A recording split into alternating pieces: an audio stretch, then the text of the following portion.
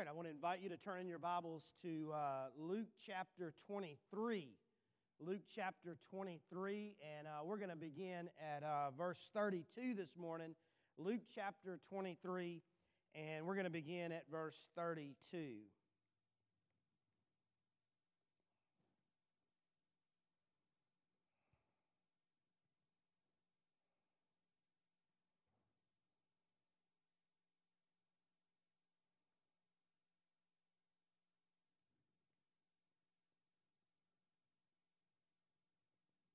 Luke chapter 23, and we're going to begin at verse 32.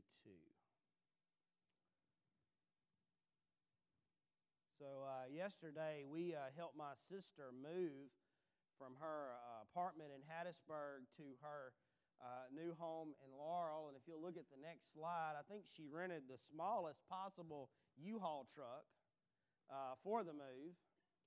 And I said, Dee, there's no way we're going to be able to fit all your stuff in there. And she was like, well, they told me that that was plenty big for a one-bedroom apartment. And I'm like, Dee, you somehow managed to have enough furniture for a three-bedroom apartment. And this is what it looked like when we got done packing it up. I mean, it was like we used every inch of that moving van, and somehow we managed to fit it all in there. But anyway, here are some words from the move yesterday.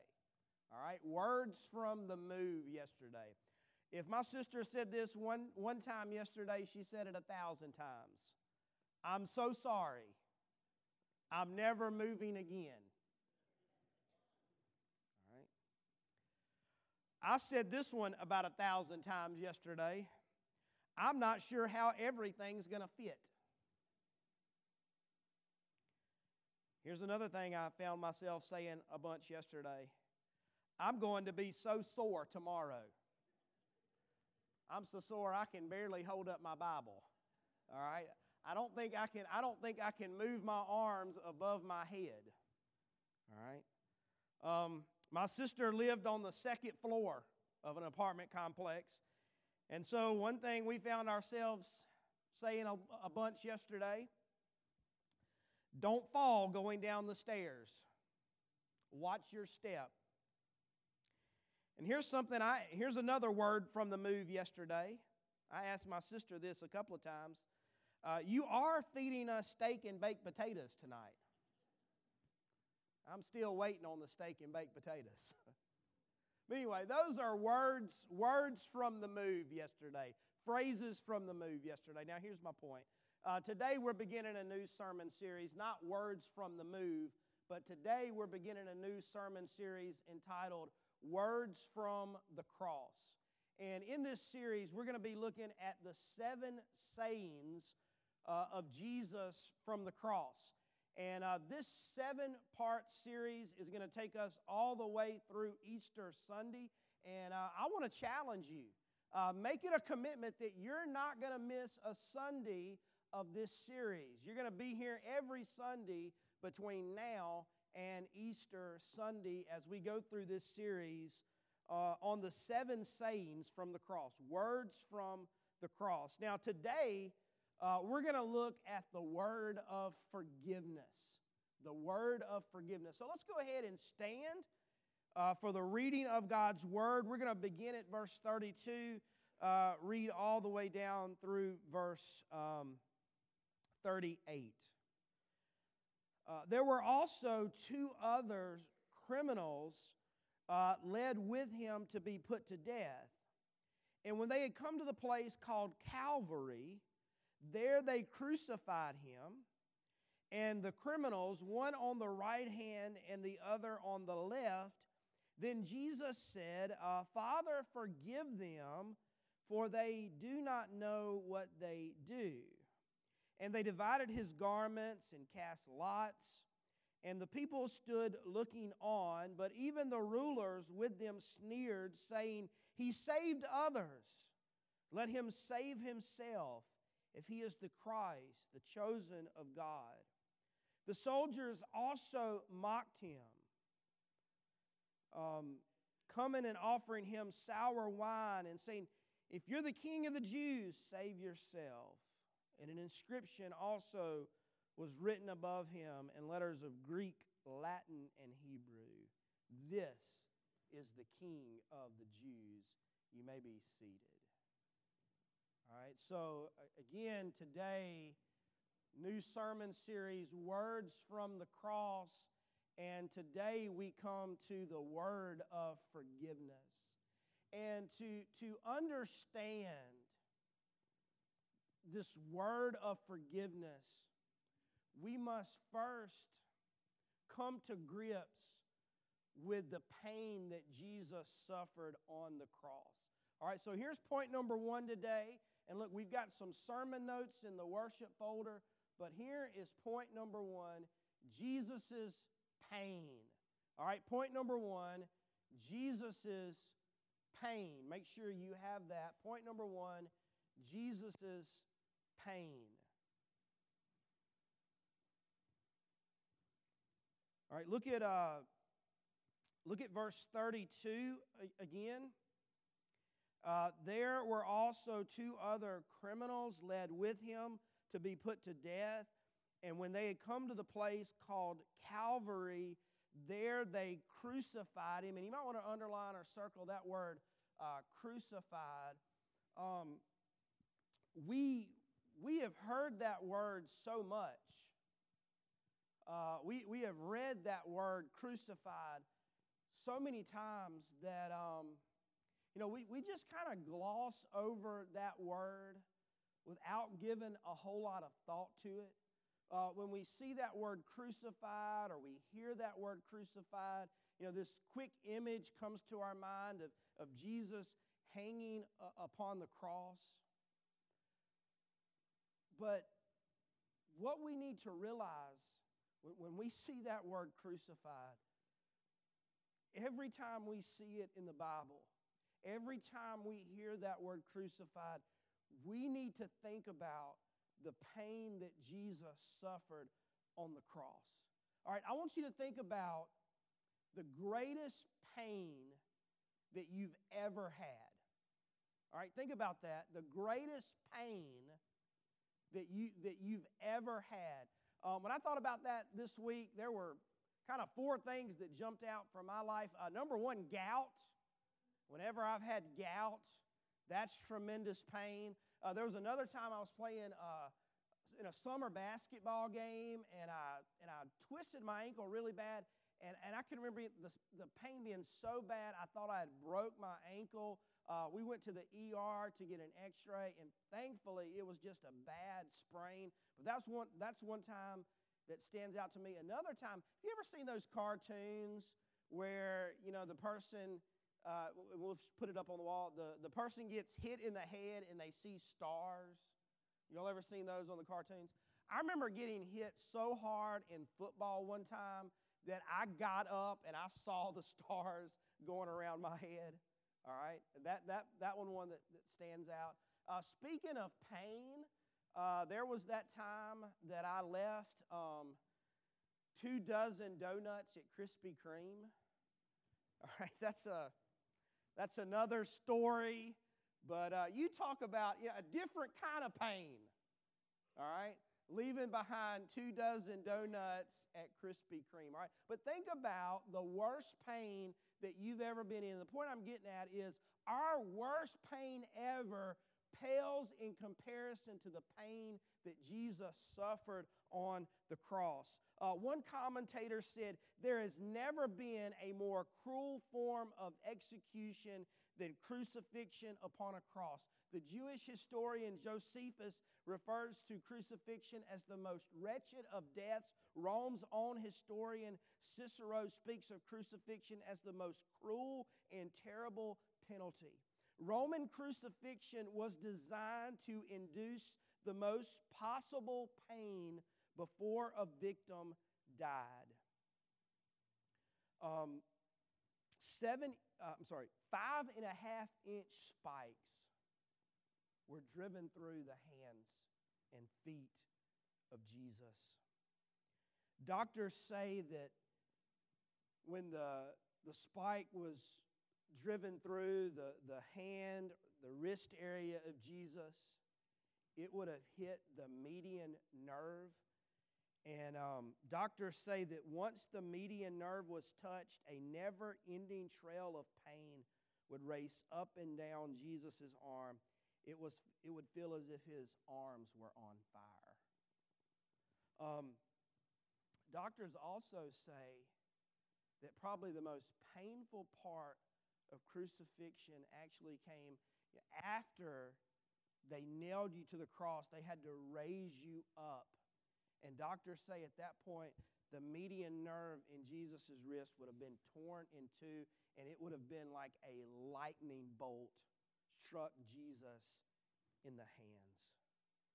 Since no major arteries or organs were compromised during crucifixion, death didn't come by blood loss, but from shock, exhaustion, asphyxia, dehydration, or eventual heart failure, or a combination of the above.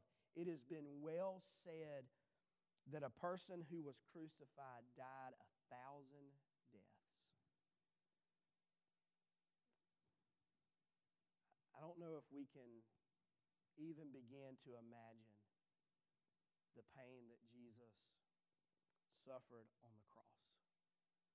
All right, our worst pain ever pales in comparison to the pain that Jesus suffered on the cross. And the pain that Jesus suffered on the cross, it makes his prayer in verse 34 all the more remarkable. All right? And that gets us to point number 2.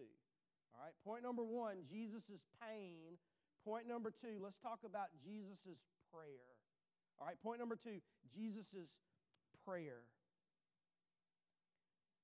So look at what Jesus prayed in verse 34. All right, thinking about the pain that he was suffering, the pain that he's enduring, look at what Jesus prays in verse 34. Then Jesus said, Father, forgive them, for they do not know what they're doing. All right, Father, forgive them. They know not what they're doing. And I want to focus on 2 words in that prayer. All right, the first is the word forgive. All right, you might want to circle that word forgive in verse 34. All right, you might want to circle the word forgive in verse 34. The Bible paints some amazing pictures of forgiveness. Look up on the wall. This verse is not in your notes, but look up on the wall. Hebrews 8:12. This is from the NIV. Look at what it says. For I will forgive their wickedness and will remember their sins no more.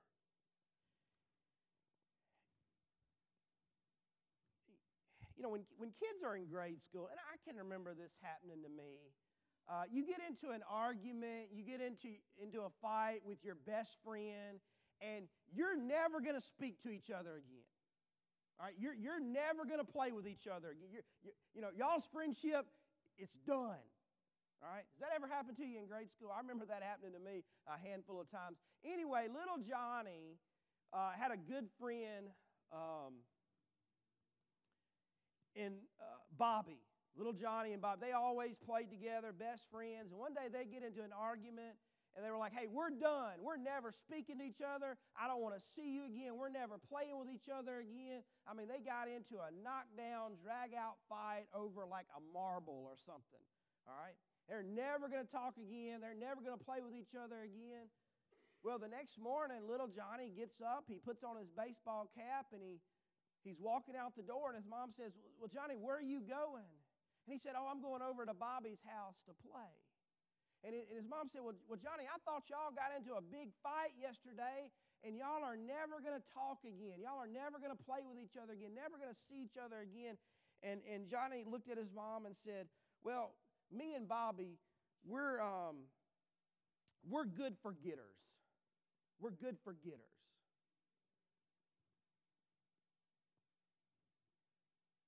And that's God. God's a good forgetter. That's what Hebrews 8:12 is saying. For I will forgive their wickedness and will remember their sins no more. When it comes to our sins, God is a good forgetter. All right? That's forgiveness. That's what Jesus is praying for from the cross. Look at the next verse in your notes, and we'll put these verses up on the wall. Colossians 2:13 through 14. Look at these. And when you were dead in your transgressions and the uncircumcision of your flesh, He made you alive together with Him, having forgiven us all our transgressions. We'll go to the next slide. And notice this next. Having canceled out the certificate of debt consisting of decrees against us, which was hostile to us, and He has taken it out of the way, having nailed it to the cross. Now, here's the idea. 2 long verses. Here's the idea. All right. You have a house note or you have a car note. All right.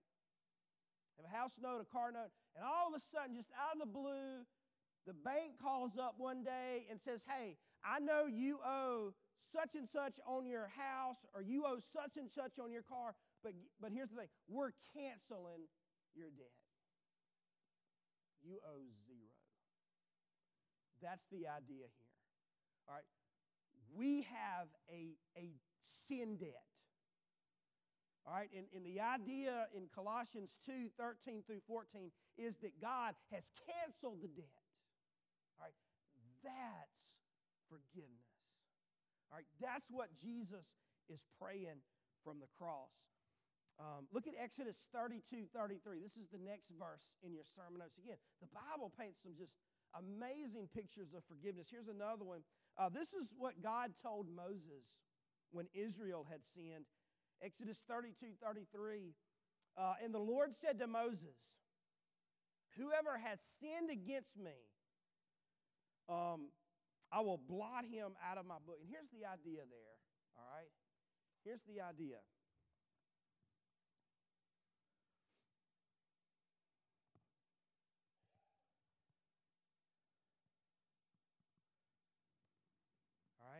Sin. You see it on the whiteboard, sin. Here's what God does, that idea of blotting out our sin.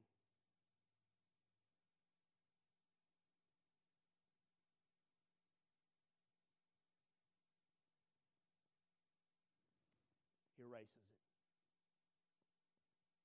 That's forgiveness. That's what Jesus is praying for in verse 34. All right, we've got these amazing pictures of forgiveness. Look at the next one, 1 John 1:9. Look at this.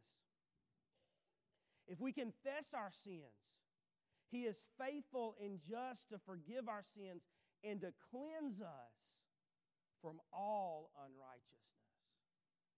You know, the worst part about, besides picking up heavy furniture, one of the worst parts about moving is your hands just get so nasty. You know, I found myself wanting to just wash my hands all day yesterday. All right? And again, that's the picture in 1 John 1:9. When we confess our sins, God cleanses our sin. He washes our sins away. Look at the next verse, Micah 7:19. This is from the Message paraphrase. And compassion is on its way to us.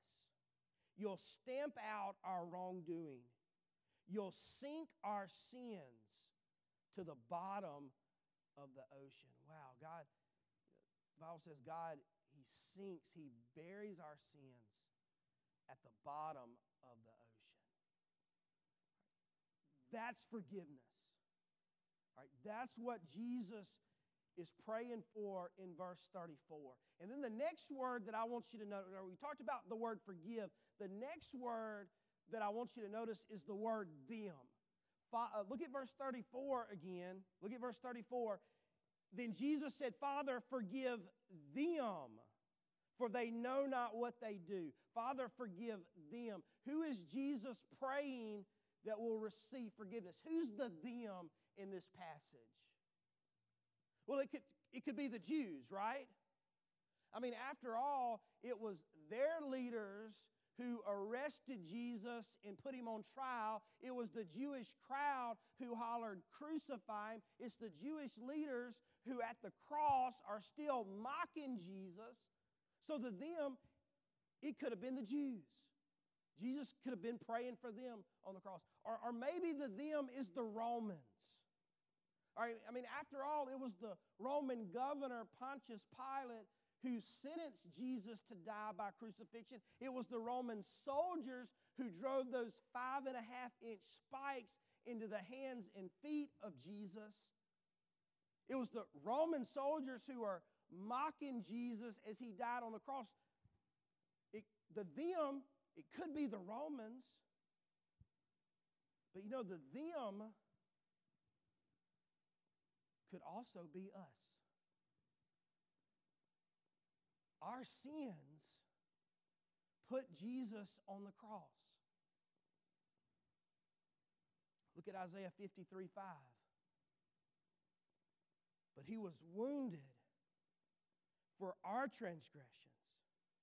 He was bruised for our iniquities. You know, it was our sins that hollered, "Crucify him." It was our sins that drove those nails into the hands and feet of Jesus. Ray Boltz, in his song "The Hammer," sings the following lyrics: "I nailed him there, this child of peace and mercy. I nailed him there. I'm the guilty man. I nailed him there." Here's Jesus. He's dying the worst possible death. He's enduring so much pain. And he's praying, "Father, forgive them." He's praying for us that we would seek forgiveness, that we would find forgiveness. 40 days after Jesus' death on the cross, Peter preaches on Pentecost. And he's preaching to a large Jewish crowd. And he preaches the crucifixion of Jesus. And after he gets done preaching, here's how the people respond. Look at Acts 2:37 and 38 from your notes. "Now when they heard this, they were pierced to the heart and said to Peter and the rest of the apostles, 'Brethren, what shall we do?' And the next slide, Peter said to them, 'Repent, and let each of you be baptized in the name of Jesus for the forgiveness of your sins, and you shall receive the gift of the Holy Spirit.' And the Bible goes on to say that 3,000 people got saved that day. 3,000 people repented and received forgiveness from their sins. You know, I don't know where you are in your spiritual journey. Maybe you're sitting out there this morning and you've never been saved. You've never, you know that you're a sinner, but you've never sought forgiveness from Jesus. You know, we looked at some beautiful pictures, some amazing pictures of forgiveness this morning. And that's what He wants to do. That's why He sent Jesus to this earth. Jesus died on the cross so that we could be saved, so that we could experience forgiveness.